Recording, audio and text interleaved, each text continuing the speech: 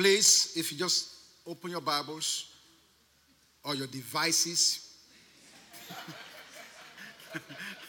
as the case may be, to 2 Corinthians chapter 8. I'm going to continue to teach this morning on a series we began several weeks ago on stewardship and giving. The last time I was with you, we spoke on grace giving. And so I'm going to pick it up from there and continue to talk about grace giving this morning. 2 Corinthians chapter 8, beginning from verse 1. 2 Corinthians chapter 8, verse 1. Thank you. Moreover, brethren, we make known to you the grace of God bestowed on the churches of Macedonia, that in a great trial of affliction, the abundance of their joy and their deep poverty abounded in the riches of their liberality. For I bear witness that according to their ability, yes, and beyond their ability, they were freely willing. This is my goal, my prayer for everyone in this room, that we will get to the place where we will not be limited in our time, in our giving, and in our service to God. Amen. Where the grace that was upon the Macedonian church will be evident in and through us, to where we are not giving of ourselves and of our substance on the basis of our ability. You see, if we limit ourselves to our ability, then it's no longer God's grace at work. Yeah. It's something I can do. This is my ability. And if it's my ability, then I don't need God. But Paul's exhortation to the Macedonian church is that to the Corinthian church, is that the grace that was upon the Macedonians, what grace? The supernatural enablement of God that's causing this Macedonian church. And if you know anything about Macedonian church, they were poor people. Now, this is amazing thing about God. These so-called poor people were not limited in what they could do for God on the basis of their social structure or social status. They may have been physically poor, but they did great things that took the command, the attention of Paul to say, you know what, Corinthians, you need the grace that's upon these people. Verse 4. Imploring us with much urgency that we will receive the gift and the fellowship of the ministering to the saints. And not only as we had hoped, but they first gave themselves to the Lord and then to us by the will of God. Let me just say from the outset this morning that grace given is about how Jesus loved us and gave himself for us. This was one message that the entire early church understood and they believed. That Jesus loved them, and as a result of loving them, gave himself for them. So if anybody asks you, what is grace given about? The answer is, grace given is about how Jesus loved us and gave himself for us. Now let me say this in a different way. Our position here at WorkFan, our philosophy when it comes to giving at WorkFan, is to practice grace giving. Now, after I gave that message 2-3 weeks ago, a lot of people came to me and people spoke to me, and I got all kinds of feedbacks from different various people. And my takeaway from the feedback I got is that we have, how should I say this? Most of us are kind of camping and emphasizing on what not to do. In other words, most of the feedback I heard had to do with the tithing issue. Do we tithe? Do we not tithe? Now, I don't want you to spend your attention on tithing.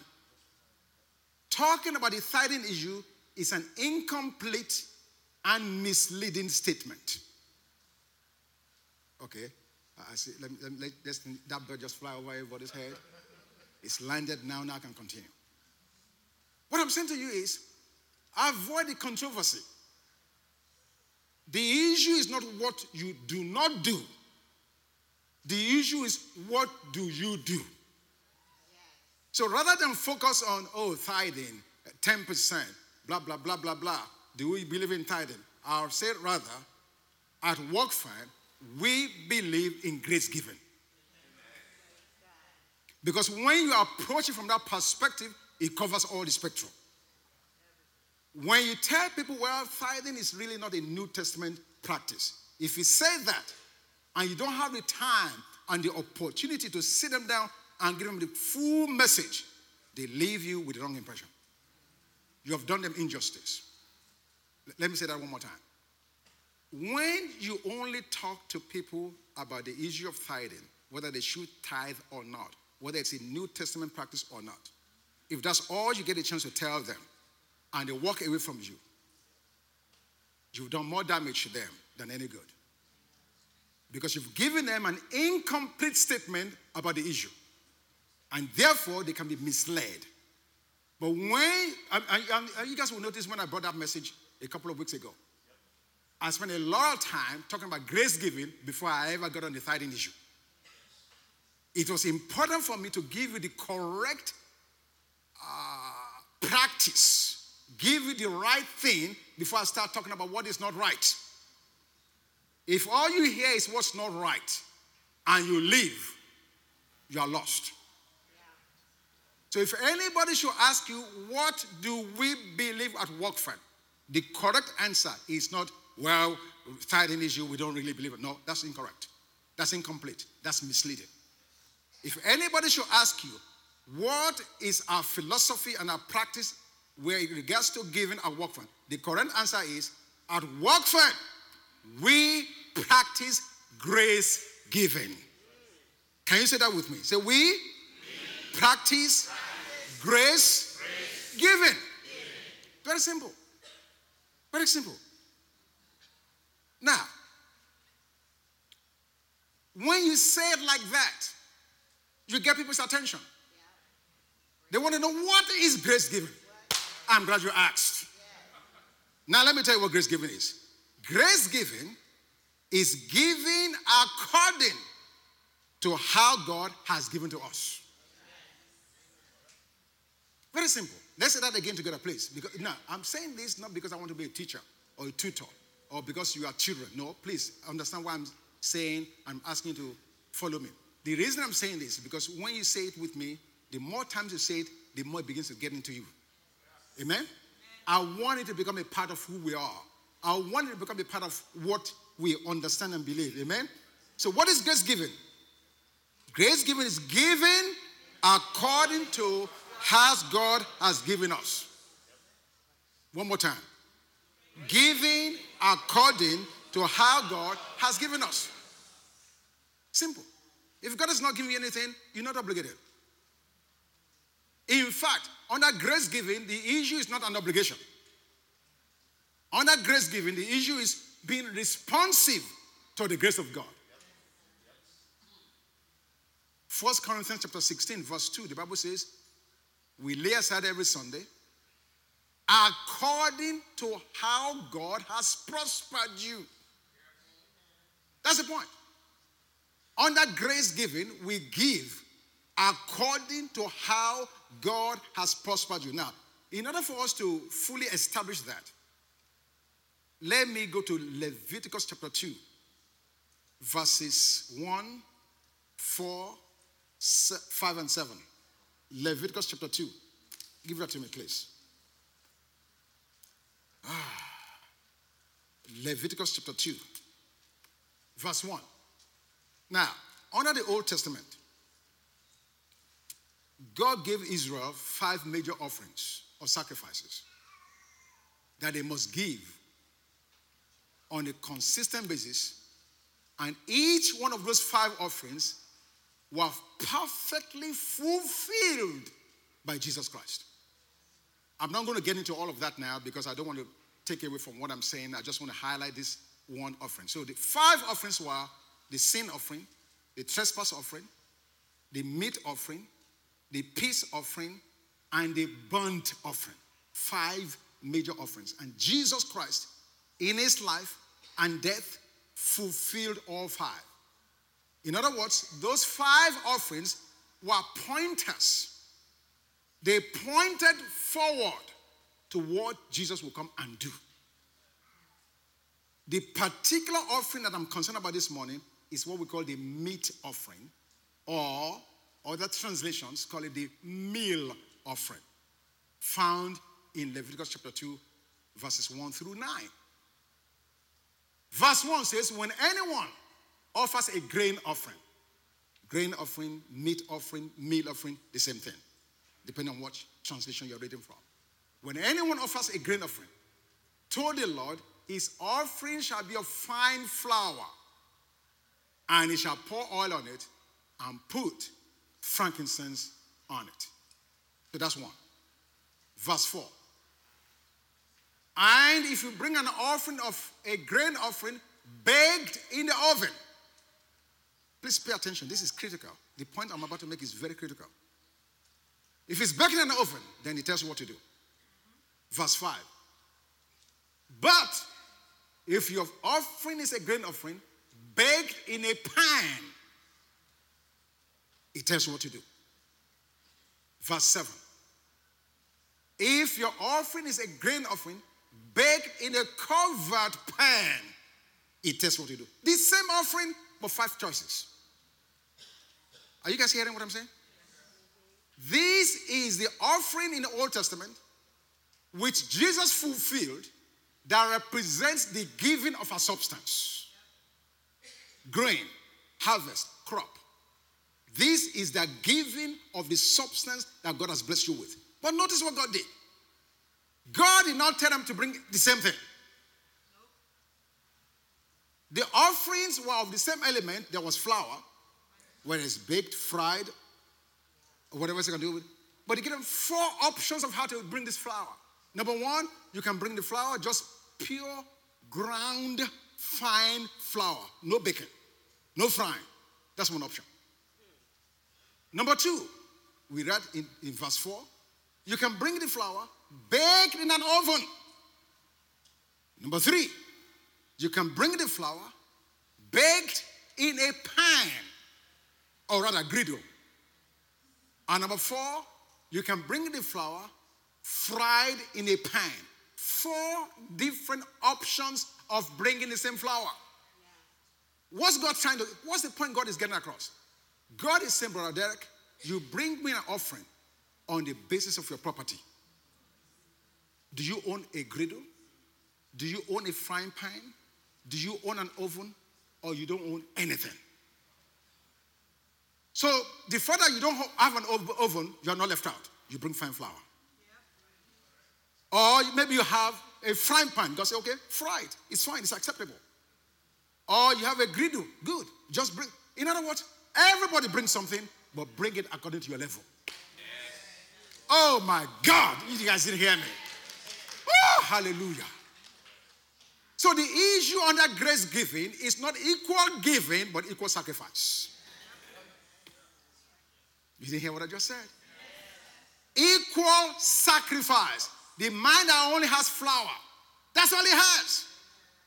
It must be ground and it must be fine. No lumps, no cuts. It's fine flour. Bring it, God says, good. Because you are bringing something according as to how I've blessed you. Go to some of these millennial homes these days. You see ovens there that'll talk to you. In fact, as you open your garage door, you can tell the oven, start cooking my whatever. Now, a man that has that, or a woman that has that kind of oven, compared to a person that has a frying pan, it's obvious there are different levels of societal living. So God is saying, the more I've blessed you with, the more I'm holding you accountable for. You can't have a Samsung oven that talks to you and bring me something that the guy that has a frying pan has. You are not giving me according as I have prospered you. Because if I did not prosper you, you cannot have an oven that's talking. Does that make sense? So the issue on that grace, God is not putting you under obligation. You must do this because if you don't do this, I put a curse on you. No! God is not cursing anybody. Jesus has redeemed us from the curse of the law.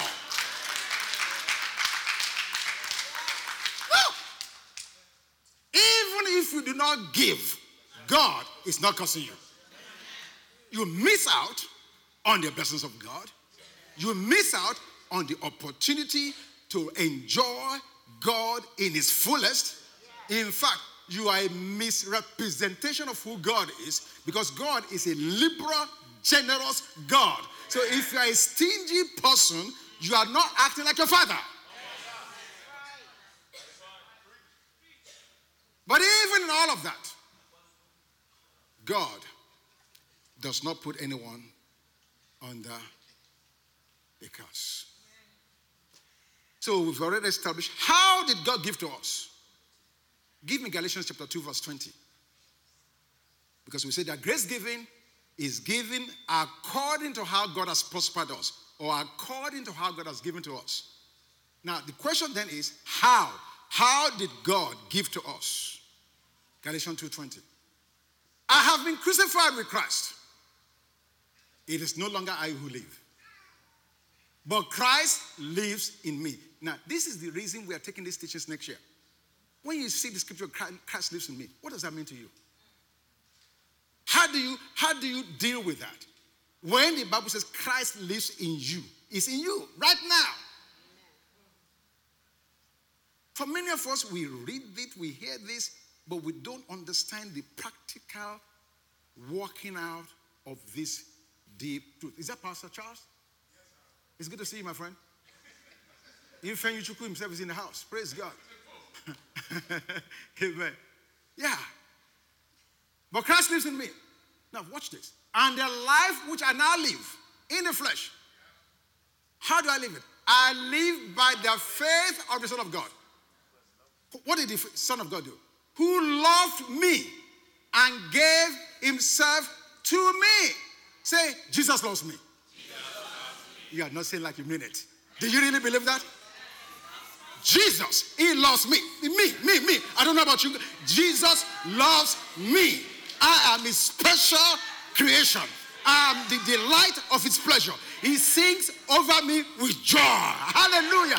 Jesus, this morning, God has abide. I love you. Hallelujah. You look good. I love you. I've blessed you. I'm going to walk in you, talk in you, move in you. Yes, Jesus loves me. That's how I like those little songs of those days. Jesus loves me. Yes, I know. For the Bible tells me so. Hallelujah. He loves me. Yes.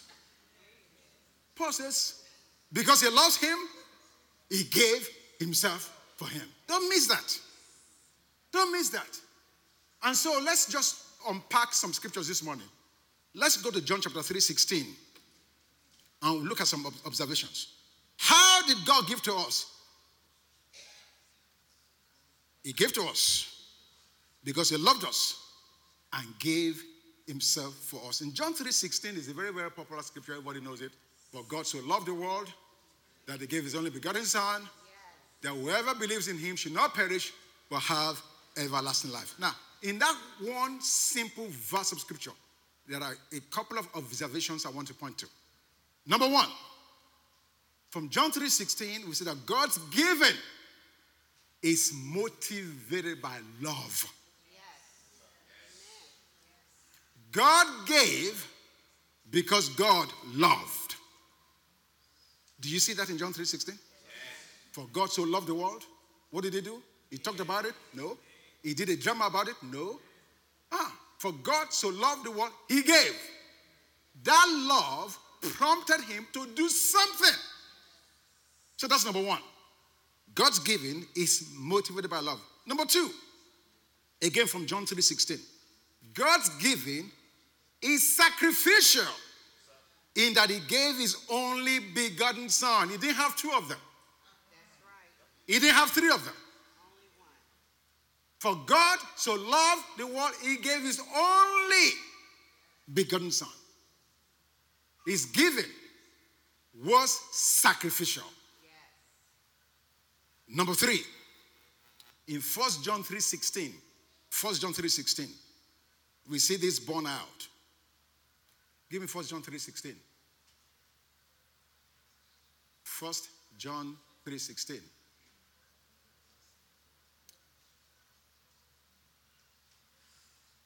This passage describes how we recognize love.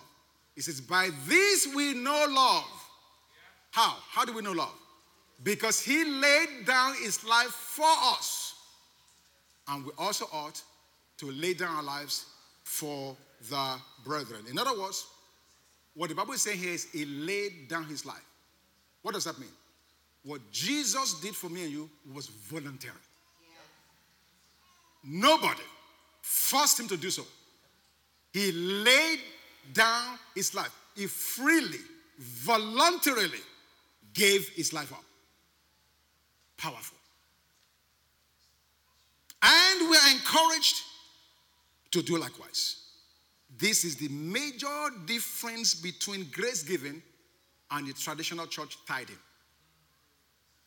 Under the traditional church tithing, you are obligated. Preachers will come to the pulpit and say, if you don't give, you curse with a curse. Be careful. The serpent is in the wall. You crack the wall and just bite you. Yeah, they put you under a threat. They put you under a threat. God is not doing that today. There was a time and day, a dispensation when that was what God did. How God moved in Israel. But not today. Not today. It's voluntary. It's voluntary. Now, number four, going back to John 3:16, we can infer that giving is major proof of love. For God so loved the world, he gave. So giving was a major proof of love. We can voice our love for someone by saying, I love you. And as men, you cannot say that enough to your wives. Are there any men in the house this morning? Amen. Man, this tough looking men's faces, man. Some of these men are looking at me. You better shut up talking about that love. We can verbalize our love. We can say, I love you. That is good. But that is not enough. It isn't enough. That love that we vocalize or verbalize must be followed with action. 1 John 3:18. Let me read it very quickly. 1 John 3:18. The Bible says, my little children, let us not love in word or in tongue, but in deed and in truth. What will it be like if Jesus stayed in heaven and just said, I love you guys? You have a good time with Satan, let it kick your body a little bit. I love you, I love you, I love you, and just remain in heaven. What would that do for us? What will you do for a wife, for the husband to say, I love you on the phone, but never come home? Folks, this is serious. This is very important. I see some people in this congregation, and I notice the commitment and the sacrifice you've paid for your families. True story. They are here among you. My sister-in-law, Yetunde Akimbola, stayed home for years while raising her children. She's qualified. She went to school. But she made a choice to stay at home and keep the kids. That's right. And safeguard the family. That's love speaking. Kami Sadeke has a master's degree Master's degree. Stayed at home, raised the kids. Why? Because she's speaking in volume. She's saying to those children, you are my biggest and greatest investment. I will lay down my life, my career, so that you guys can have a better chance at living. Where's Kenny? I saw her earlier. Kenny, is she still here? Oh, right there, she's hiding. Has a great job in Nigeria. Retired early. Came to the United States to take care of her family.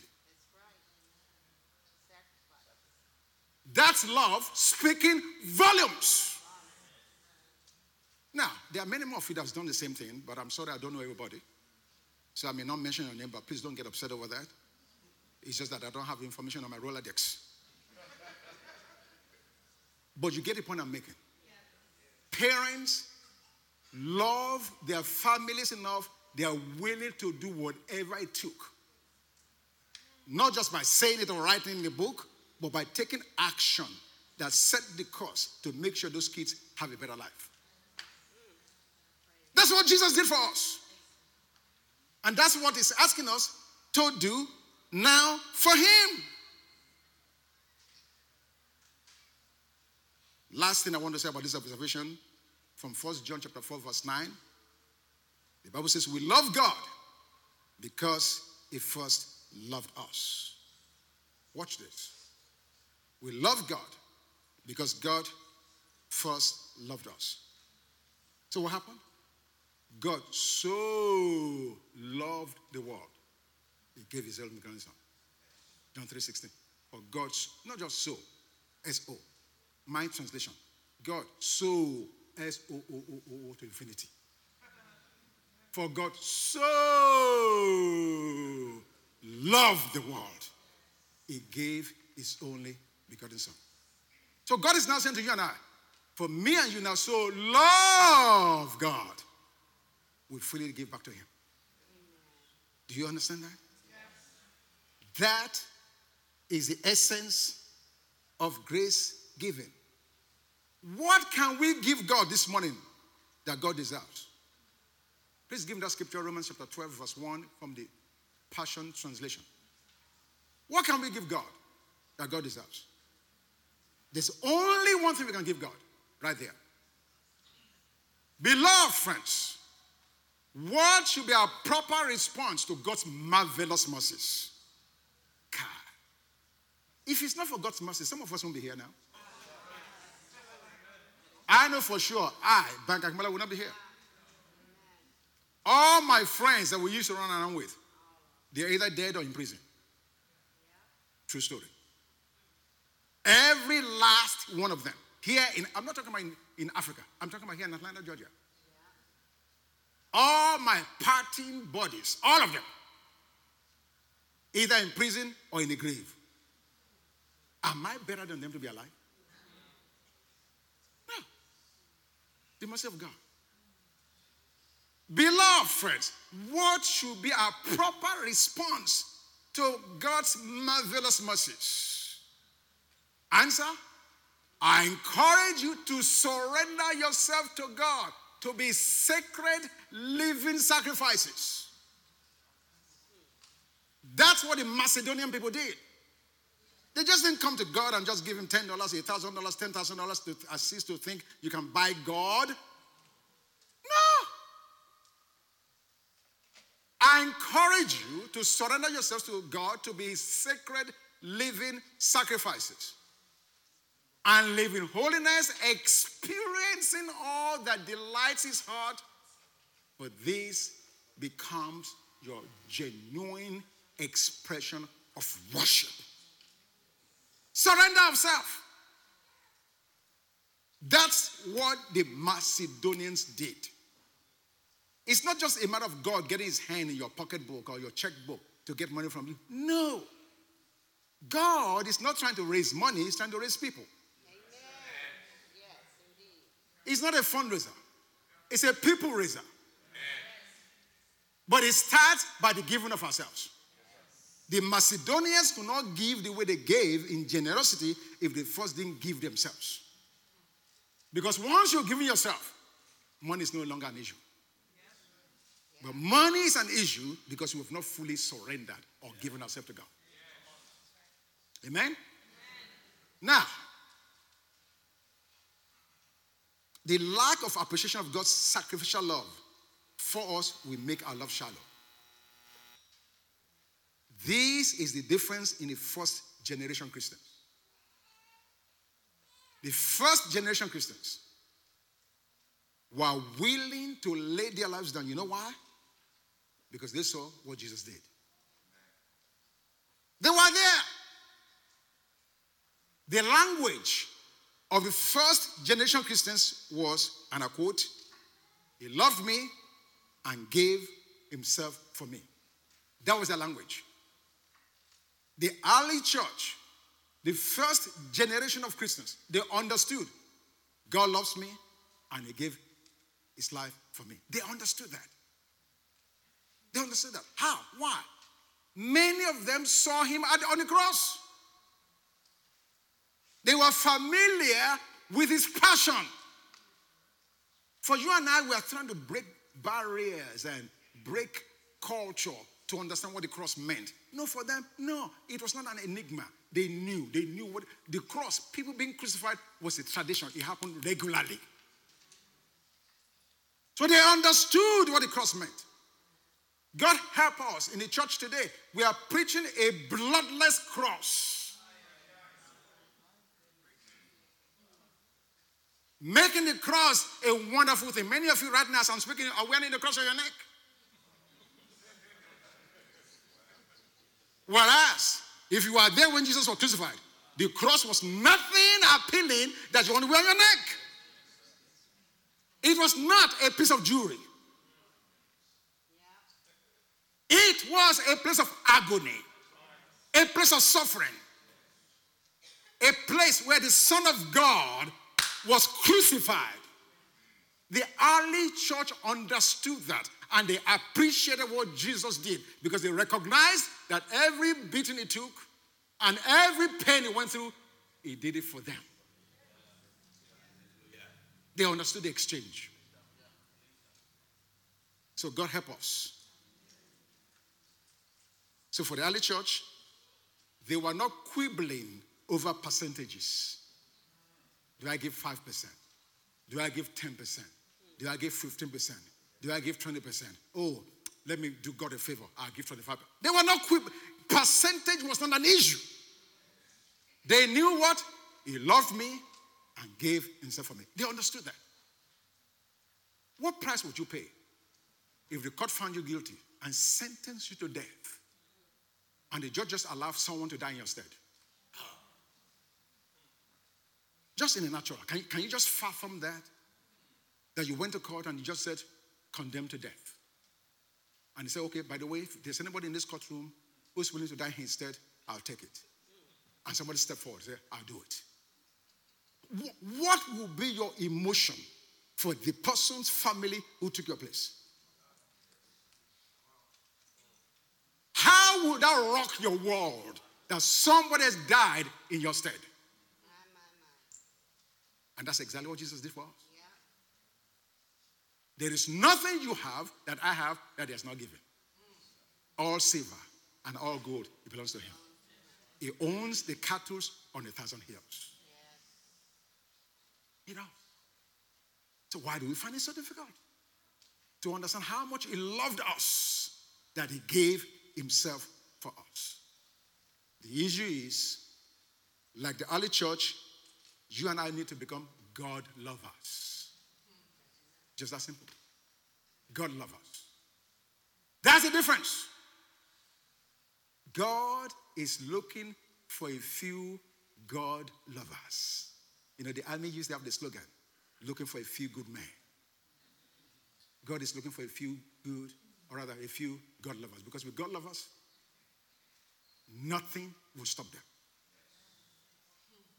Now, understand you cannot walk up this in your emotion. You cannot become a God lover because you will to do so. You can only become a God lover because you first appreciate his love to you. 1 John 4:9. We love God because he first loved us. It is as you appreciate how much he did for you, you can truly now fully become recipient and you can reciprocate in God's love for us. Let's just look at a couple of examples of God's love us in the scriptures as I begin to close. In 2 Samuel chapter 24, verse 24. 2 Samuel 24, 24. I will not read it, I'll just tell you. David had a chance to receive the threshold of Araunah. The man offered it to him freely. This is my threshing floor. You can do it. You can have it. Do anything you want to do with it.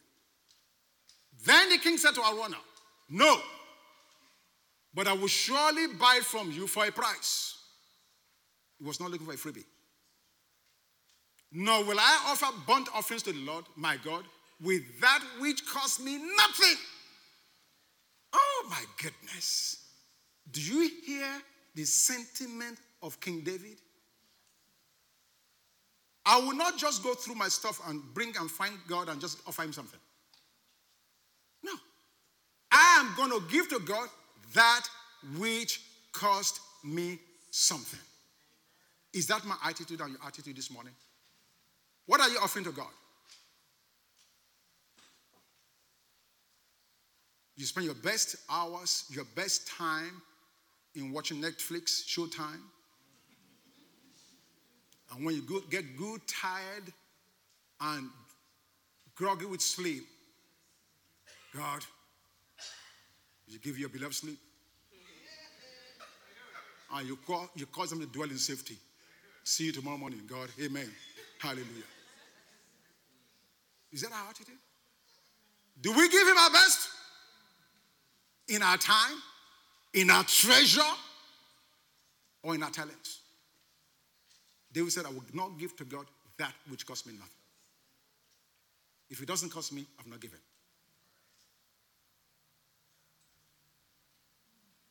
First Chronicles 29, talking about God lovers. David is now preparing to build a temple. Look at this guy's heart. First Chronicles chapter 29, verse 3. Look at David's heart. The Bible tells us, God has already told him, David, you will not build a temple for me. You are a man of war. But I'm going to ordain and give the grace for your son Solomon to build it.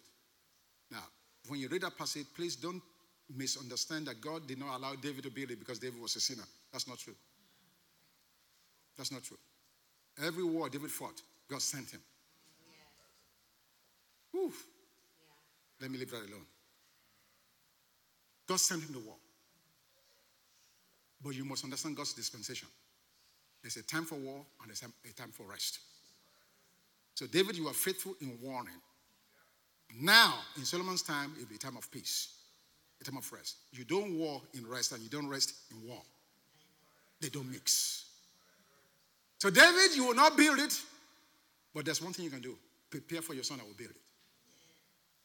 Look at what David said. Give me verse 3.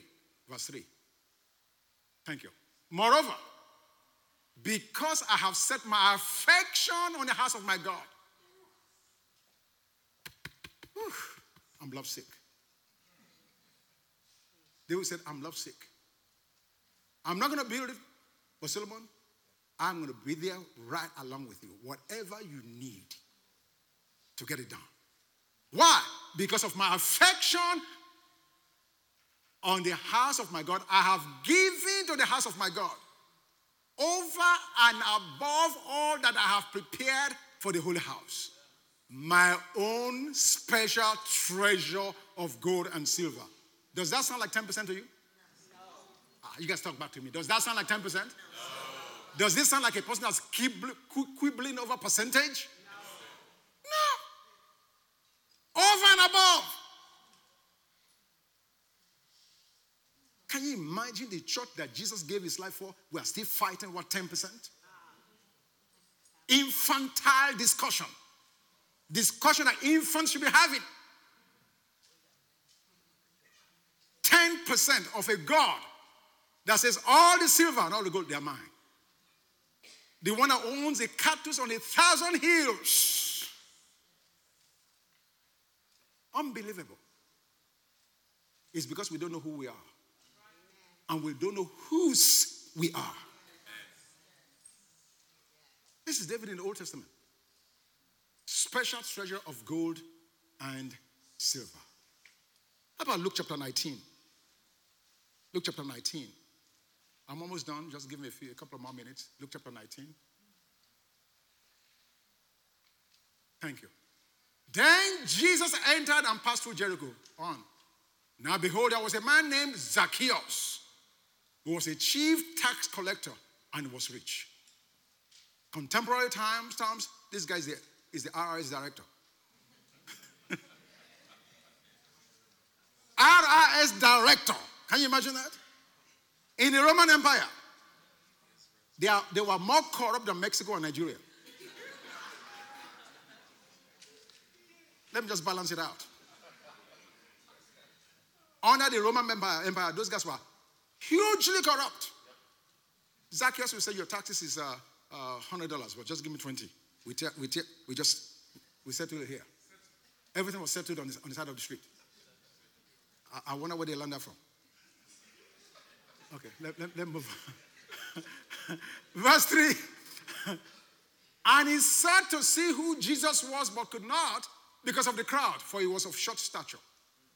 So he ran ahead and climbed up into a sycamore tree to see him, for he was going to pass that way. Rose, that vision is going to come to pass. Amen. Sycamore. Stand up, girl. Come here.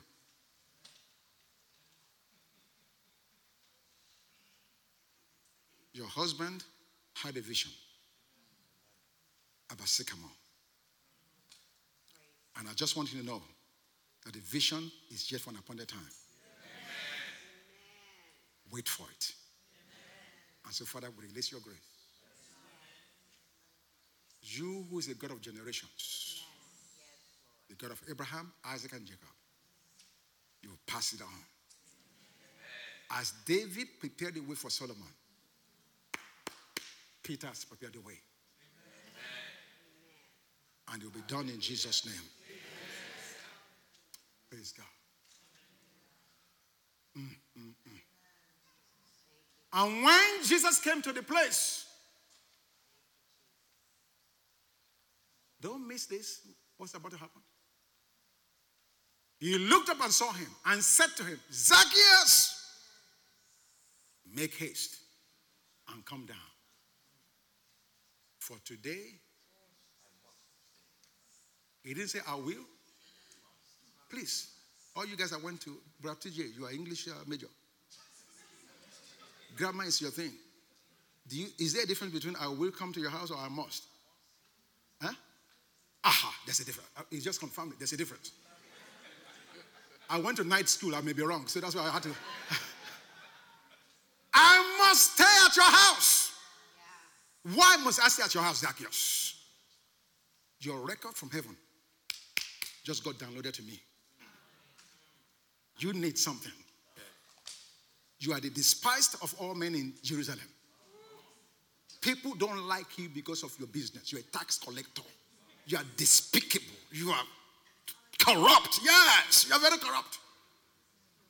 People can't stand your corrupt nature. You have no friends because of the business you are in. But I came to rock your world today. I'm not just going to come to your house. I must, because your number have come up. God wants to change your destiny. He wants to change the narration of your life. I'm going to come into your life and change everything around. I'm going to give you a love encounter that is going to change your destiny. I must stay at your house. Please give me that verse again. Verse 5 again.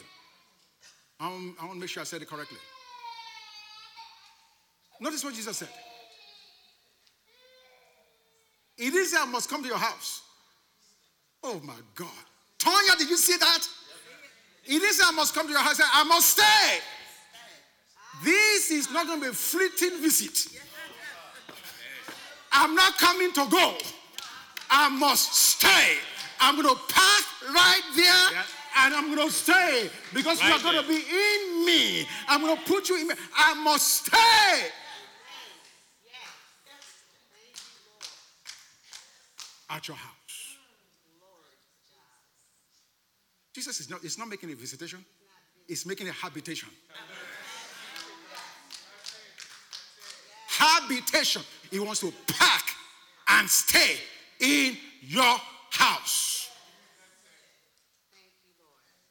Verse 6. So he made haste and came down and received him joyfully. But when he saw it, they all complained. The religious folks, saying, he has gone to be a guest with a man who is a sinner. Now, here's the point here about God lovers. Verse 8. Then Zacchaeus stood and said to the Lord, look, Lord, I give half of my goods to the poor. Now, we know what that means because the Bible says, he that gives to the poor lends unto the Lord. What made him do it? Did he hear John Avancini teach on the 7 steps of prosperity? Has he read Kenneth Copeland's book on prosperity? Did he hear Bank Akimola's teaching on grace giving? None of that. But the encounter with the love of God prompted a response from him that nobody solicited. Don't tell me about being a God lover and you're stingy. It is mutually exclusive. You cannot be like that. If you're stingy, you don't know the love of God yet. We are praying for you that the love of God will catch up with you. This is a sinner. Pure, validated, bona-fide sinner. But when he came across the love of God, he didn't need an offering basket. Out of his own mouth, I give half of my goods to the poor. And if I've taken anything from anyone by false accusation, I restore it fourfold. Woo! How many Zacchaeus are in the house this morning? I know you won't dare show who you are, but God knows who you are. But the point I'm making is, when you become a God lover, giving becomes no issue for you any longer. I'm almost done. Please. In Mark chapter 10, verse 21, we see Jesus counseling the rich young ruler. Thank you very much. Then Jesus, looking at him, loved him and said to him, one thing you lack. Go your way. Sell whatever you have and give to the poor. And you have treasure in heaven, and come and take up the cross and follow me. Now, this young ruler came to Jesus and said, what shall I do to inherit eternal life? Jesus said, you know the law. Oh, the guy said, oh, the law. Yeah, I've done it all. He said, one thing you lack. Go and sell your goods.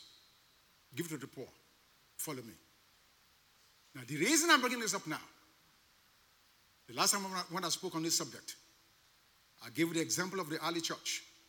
And I told you that the standards under grace is higher than the standards under the law. The standard under grace is higher than under the law. Under the law, thou shalt not commit adultery. Jesus said, I say that if you look at a woman with lust in your heart, you've already done it. Now, which one is tougher? Under the law, you have to take off your trouser, go to the room, and do it.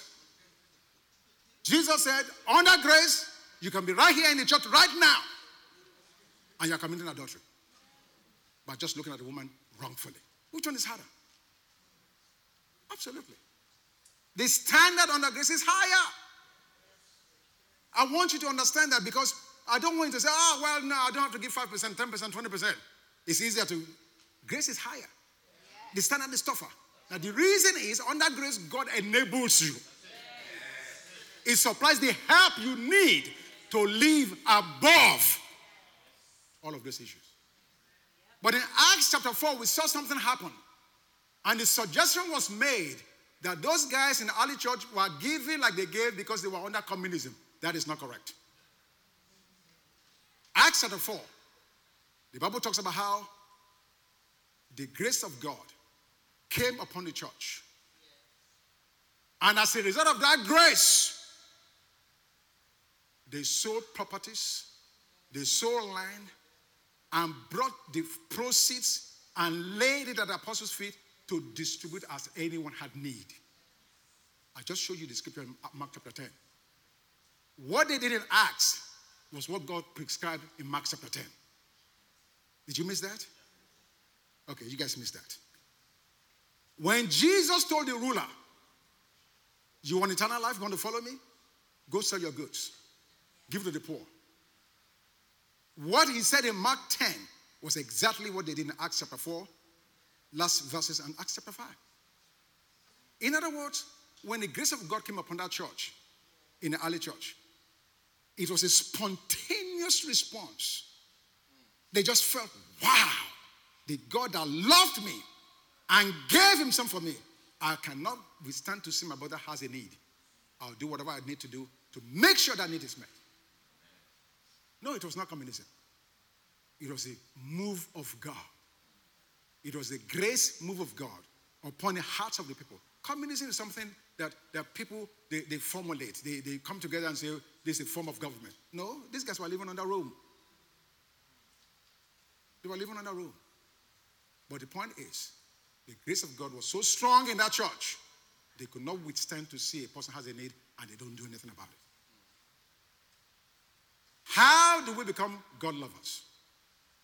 How do we become God lovers? Give me Romans 8:32 in a TPT. I'm almost done.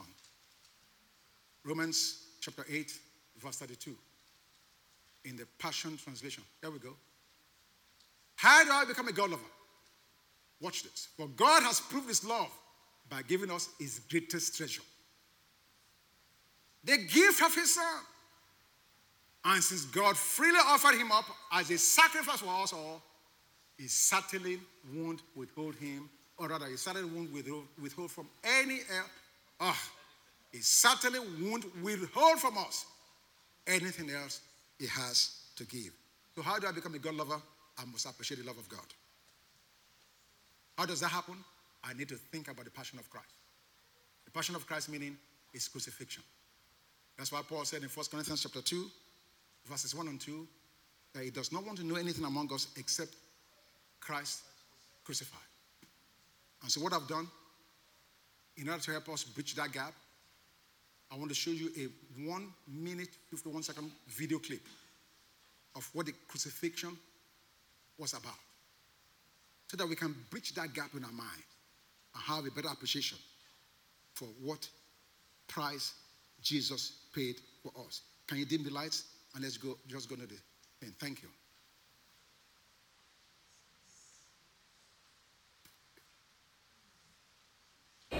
Every crime against humanity, every genocide, every unspeakable act of oppression and tyranny, every act of terrorism, every starving nation ignored, every drop of martyred blood,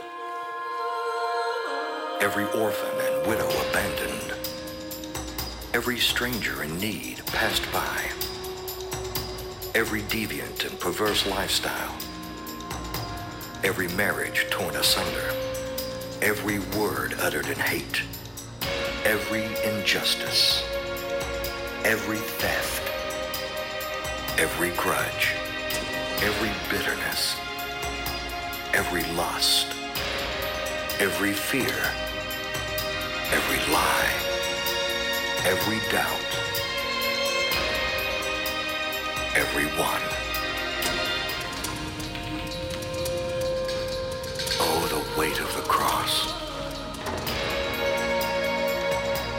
Oh, the strength of the one who bears it.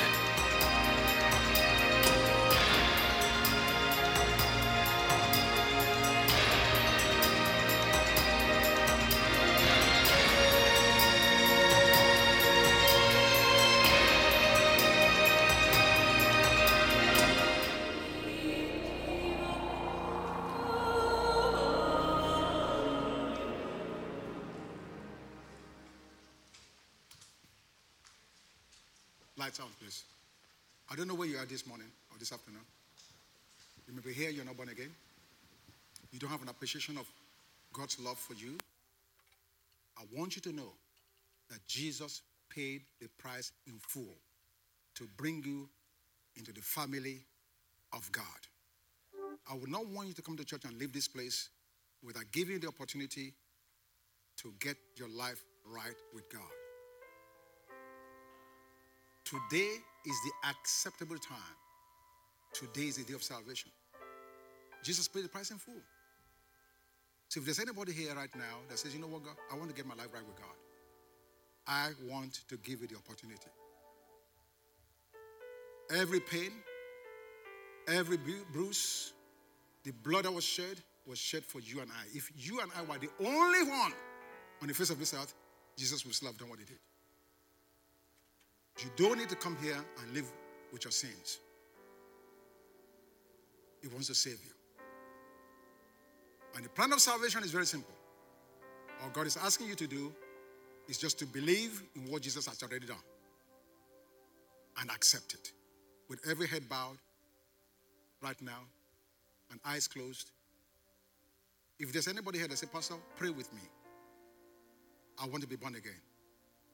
I will take the pleasure in doing that right now. Is there anybody here right now that says, you know what? I want to know God. I want to be born again. If that's you, signify. Raise up your hand and I'll be glad to pray with you. Thank you, Jesus. Anybody? Okay, so maybe you are born again already. But the full weight of what Jesus did has not fully dawned on you. You have a head knowledge about how much God loves you.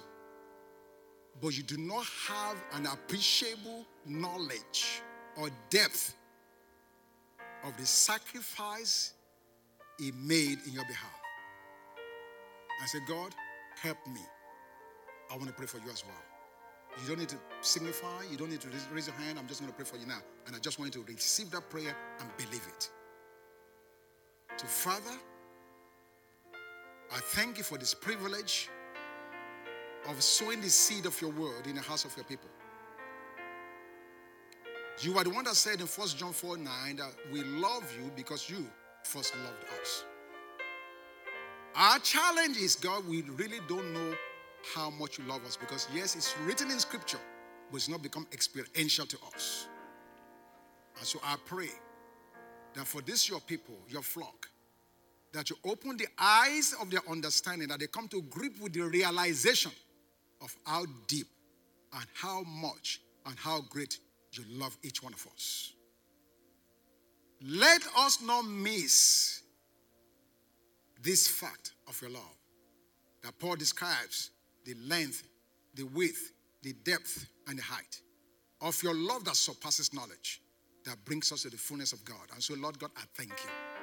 Thank you for every man, every woman, every child that will come to that realization. And as a result, we begin to respond to you in loving you back. We thank you for your love. We embrace your love. We bless you for your love. In Jesus' name. And everybody said, Amen. God bless you.